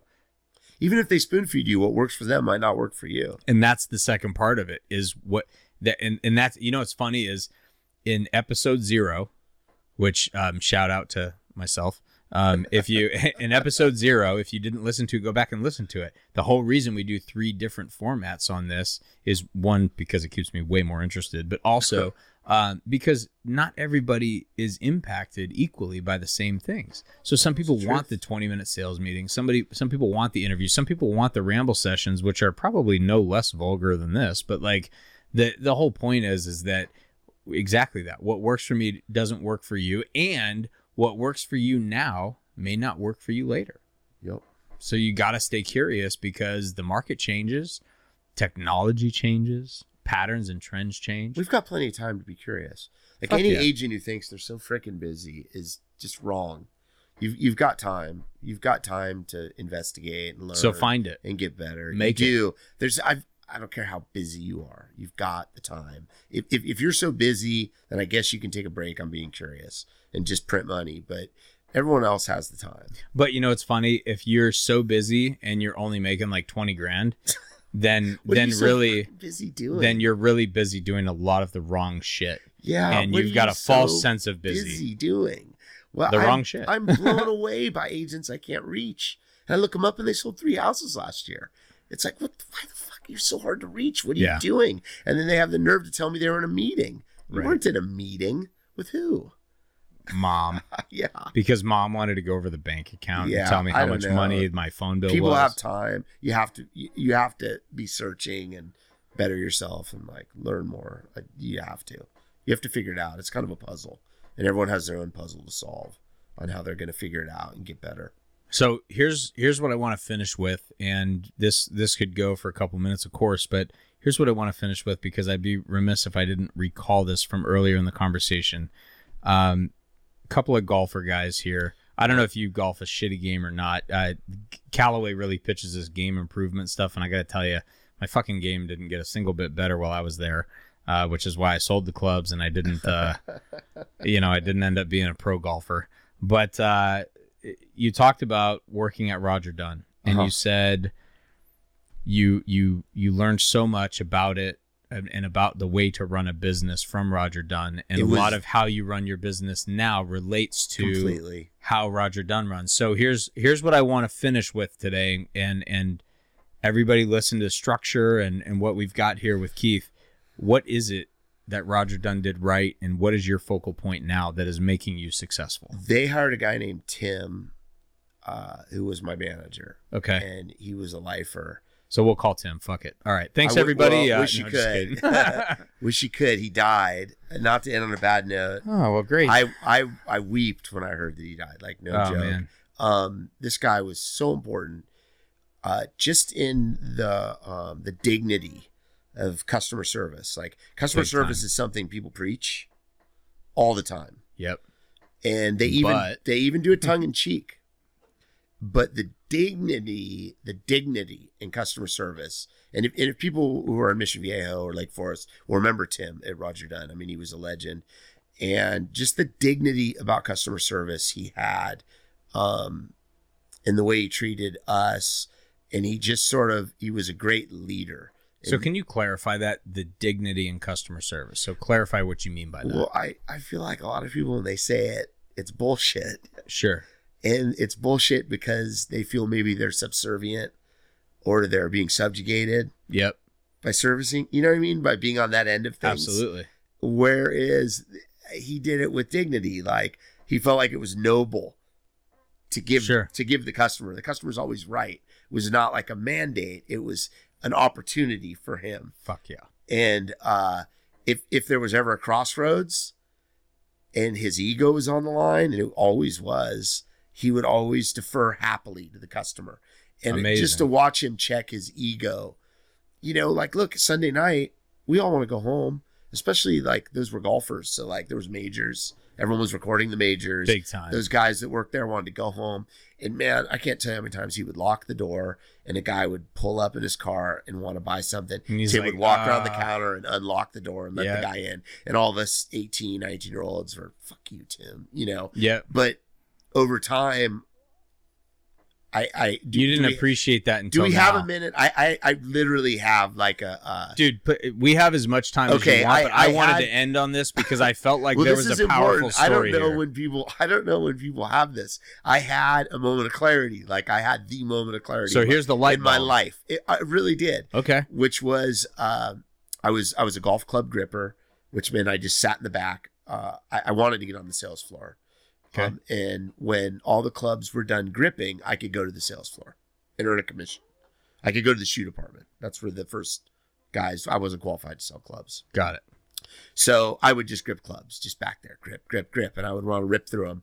They would do these 99-cent grip specials, and people bring in their great-grandfather's fucking golf clubs. And it was just a nightmare. And, it would dry out my hands. They'd crack and bleed. It was a miserable job. And, there'd be stacks, and I would look at the stacks and I go, okay, I got 17 stacks of clubs to get through today. And then I can go out on the sales floor. So I'd be busting my ass. And then somebody'd walk back with a set of clubs and be like, hey, can you grip these right now? And I had this really poisonous, venomous, well, fuck you. These people waited. Right. Can't you wait? And it was a really toxic thing that was stirring in me. Interesting. and it was developing over like an 8-week period. Okay. And I didn't know how toxic it was, but I started to get angry and like, Dude, I'm so excited about the story right now. I know. Keep going. So people would come back and I would start to fucking ignore them. Like I wouldn't lift my head up. I would just be gripping the golf clubs and like not lift my head up.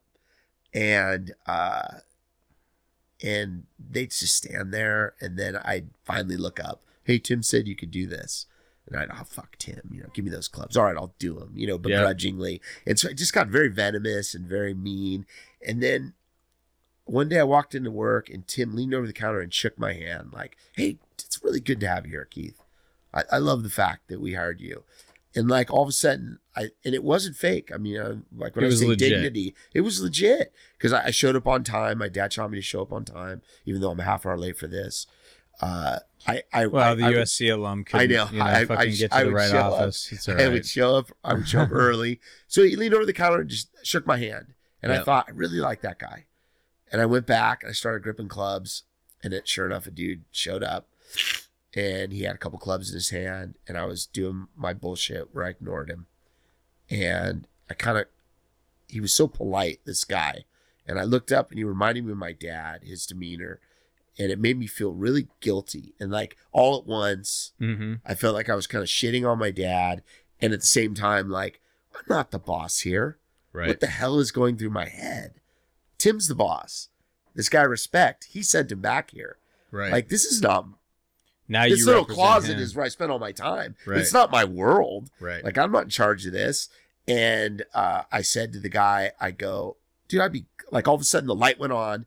I was freed from all that venom. It all left my system. And I said, dude, I would love to grip those. Let me have them. I'll do them right now. Hey, it's pretty lonely back here. Will you hang out and talk to me while I do it? And Dude, how excited was that guy? The guy goes, yeah, of course. You go to college around here? And started talking. And then I did the same thing with everyone that would come back, and I started getting tips. Yeah. Just people start tipping me $20 sometimes. And that was a day's work back then. This is the 80s practically. So, I mean, that was a day's work. And it was just my attitude change opened up that opportunity. The fact that I was treating these people, that I'd sort of understood the customer service ethos. Yeah. Like, it made me money. Yep. It didn't make me subjugated to them. Yeah, and a lot of people feel like the sales is like the only place to make your dough and like to make your commission. But the truth of the matter is it's your customer service and the experience that the consumer has with you. Like this, like how much your testimonial is worth. Yeah. How much your client testimonial is worth? They're worth more than any advertising you could ever do. Yeah. I'm always blown away. And if you have to ask for them, by the way, they're not worth as much. Just FYI. I'm always blown away by agents that turn it over to their TC, or really turn it over. Sorry, bro. After they book the deal. No. I know you don't. I know you don't do that. I mean, like, no. Erin's involved and she does her part, but I'm still team captain. Still involved. Man. Like, you don't call Erin, you call me. I'm blown away by the people that disconnect because like that one client. We're in escrow now. Thanks for your money. Yeah. If you can stay tethered to them. Right. Through good customer service, through high communication. Like if I'm guilty of anything with my clients, it's over communicating. Right. And it's just, it's what I learned there that like people want that attention. I mean, this is their biggest asset. And from that's really like, if I can attribute any of my business growth, it's just from not working towards the commission, but working towards that client testimonial. Absolutely. If I can get that client testimonial, I'll get more business, big right? Time. Like, that's really my marketing plan. It's not all the other bullshit. And by the way, they don't even have to necessarily leave that testimonial directly with you. It's about the fact that they walk out the door and they're going to talk about you to so many people. Yeah. And that is the testimonial. That was Nordstrom's legendary service model. Yeah. Is like they created this thing called legendary service. I don't know if you know this. It was a program they created. An idea is a legend is a story that's retold. So Nordstrom had a business model. I think they even patented it, dude. And it's called legendary service. The point being, you give such good service that it becomes a story that someone wants to retell. And I mean, like my dad always explained it. You go to Nordstrom and you buy a dress shirt, tell the lady you know, I'm on my way to a meeting, she'll iron it for you, you know, like, let me iron that for you if you're going to put it on right now. Whereas a normal person, here's your shirt. Yeah, fuck sorry, off. that's not something we do. Yeah, sorry, you know, we're not a dry cleaner. Scoff at you and So it's that model, that idea of what you said, even if they don't leave a testimonial, if the legend of your service think about carries this. on. Someone would call Callaway and they'd say, "Hey man, I gotta talk to you guys about that new burner." And I'm sitting there like, "Oh shit. Wow, this is embarrassing for you. That's TaylorMade." Fucking idiot. Anyway, TaylorMade sucks, and no, you know, like they would call in, and I'd be like, you know, part of me would smile because I'm like, ha ha, you called us, you know, whatever. But you know what we were taught to do is to transfer the call. Yeah. And I, you know, like, oh, actually, you know what? I think you're calling about TaylorMade, the burner, the white one. Oh yeah. Well, who did I call? It was Callaway. Oh, that's not a Callaway club. No, that's TaylorMade. But you know what? It's a good club. Did you have any questions about any Callaway product, or would you like me to transfer you to TaylorMade? And they're like, you would do that? Yeah, of course I would. Would you like the number just in case we get lost in the transfer? You have that? Well, not offhand. I don't really memorize their number, but I'd be happy to pull it up real quick if you hang for 32 seconds, you know? And it's amazing.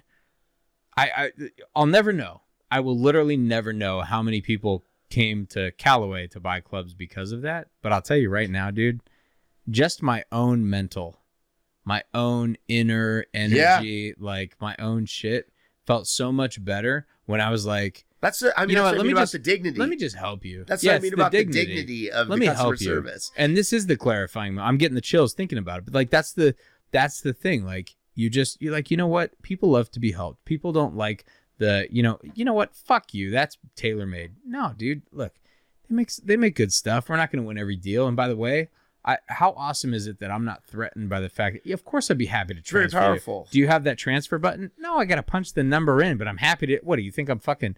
I'll just do it. It's not that big of a deal. You know what I mean? Like it's really powerful. I mean, but something that means nothing. Like think about the value of that over the course of a lifetime. It literally means nothing. And if something that meant nothing becomes a talking point, literally a talking point, something that like, hey, that guy transferred my call. If someone's talking about the fact that you transferred a call, think about how powerful that insignificant, shitty, nothing moment in their life just meant to them. I know, it's the true. Dignity in customer service. And you, my friend, defined it with Tim. I know, and I'm telling God rest you, his this soul. guy, Like really, amazing. I really, it was heartbreaking. This guy was so important in my life. Unfortunately, my dad would always tell him that when he went in, and Tim was so gracious. He's, oh no, Keith was a natural, but like it wasn't the case at all. Like he completely, his attitude changed me, and I had a new agent one time where I said to him, you know, we were getting drinks, like you just joined up. Sure. And I said, you know, the only thing that really, really, I promise you matters is that you understand the stress these people are under when they're selling their house. Big time. And you inherit their problem. And you really treat them well. And he laughed. He thought I was joking. I won't say which brokerage he came from. Sure. But he literally like thought it was a joke. It was a punchline. No good. And I said, hey, dude, like, I get it. You came from a bigger thing than I am. I go, but I'm really serious. Yep. Like, this is really important. It will benefit you in the long run. So another plug for Callaway. When I did learn a little from Callaway when I worked at Roger Dunn. I feel like they owe us some golf balls. They do. I know. How's that for some entitlement there? You can send the golf balls to, yeah. I'll give my address. The true story. The shaft on the Big Bertha would splinter at the base, because of the bore through when they first came out with it, and people would bring it in, and it was amazing. Callaway would not only take it back, they wouldn't fix it. They'd give you a new one, and a hat would be attached to it. And I can remember thinking, that's classy. That's the way you do business. You just took someone who is pissed at your club, and you made them. Now they're wearing your shit. Now they're literally advertising you. Yeah. You talk about turning a loss into a gain. And so, I mean, that hit home too. Callaway was a terrific company. I mean, they were the brand loyalty people had towards Callaway, and I'm out of the business now. Sure. I've been out of it for 30 years, but the brand insistence was unbelievable. Yeah. People would only buy Callaway towels for their golf bags. Yep. It was amazing. So yeah, and great you know company. what? Yeah, and Keith, I can't thank you enough for coming today. I mean, this is just value bomb after value bomb. I mean, we've been talking for a while actually, but I feel like the interview's been like way shorter than this, but it's there's just so much value in this dialogue. I mean, just this casual interview has just been revealed a ton. I mean, we've gone from cold calling to golf to real estate to, you know, with title and real estate and realtors and, you know, building teams and all that stuff. And I love it all comes back to focus and discipline, action. And, you know, obviously it's a numbers game and timing's really everything, but in the end it comes back to service, and it comes back to that sense of humanity that we talk a lot about on the show, and adding that personal touch, making someone feel like a human being and just being there, you know? Yeah. And that's a special thing. So as we wrap things up, I'm going to give you a quick opportunity to, if you feel like being harassed by anybody that listens to the show, how we can get a hold of you. Can we follow you on social media? Where do we find you online? Or if we want to hit you up for connection or advice or referrals, where can people find you? And then any closing thoughts that you have. You know, the name of the brokerage, we're a community brokerage. So I don't sell franchises. And I'm in Aliso Viejo. It's called Watts Team Real Estate. And there's about a dozen of us there, and it's all top agents, great agents. And, you know, if you go to my website, which is wattsteamhomes.com, you can see our connections to Facebook, Awesome. Twitter. I'll put everything. it right in the show notes so everyone can look right up to you. Yeah, I appreciate that. You know, for anyone out there who's listening who has any questions, it's super lonely when you're starting out. It's hard. So like I'm happy to answer any questions anyone has or clear anything up. What's in any final closing thoughts, man? I just appreciate having me, man. It's been a blast. Yeah, I'm thanks, stoked. dude. I was looking forward to it, and it lived up to it. I should have brought a 12-pack instead of a 6-pack. No, it's cool. Actually, I'm gonna force you into sticking around. No, we could break open this whiskey here in a minute, but no. Keith Watts over here from Aliso Viejo in Southern California, dropping some major value bombs, sharing some pretty cool stories, and kind of a nice opportunity to hear a career to date over the course of a very nice interview session, which we greatly appreciate your openness and transparency. And guys, what it really comes down to is something that we really, I mean, I think we wrap every show with, and it's something as simple as you got to do. It's the action that matters, and it's you that ultimately makes the difference. And if there's anything to be learned from talking to Keith, I mean, get to that light bulb moment, flip the fucking switch already, and realize that you have to provide the service. Get out of your own way. And at the end of the day, you've got to remember one thing and one thing only. Real agents work, and you absolutely, without question, have to be one of them.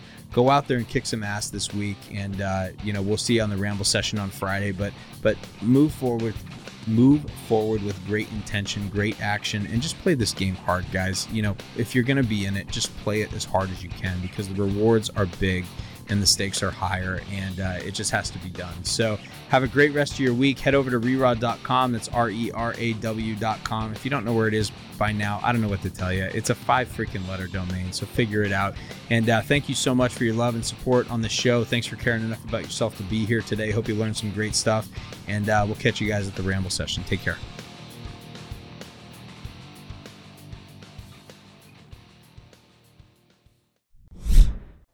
Today's episode is sponsored by Ava. Stop missing hot leads when you're out with a client or spending time with friends and family. Ava is a professional inside sales team and will respond to and nurture leads 24/7. And you step back in when the leads are ready to talk to an agent. Visit reraw.com/Ava to learn more. Again, that's reraw.com/AIVA.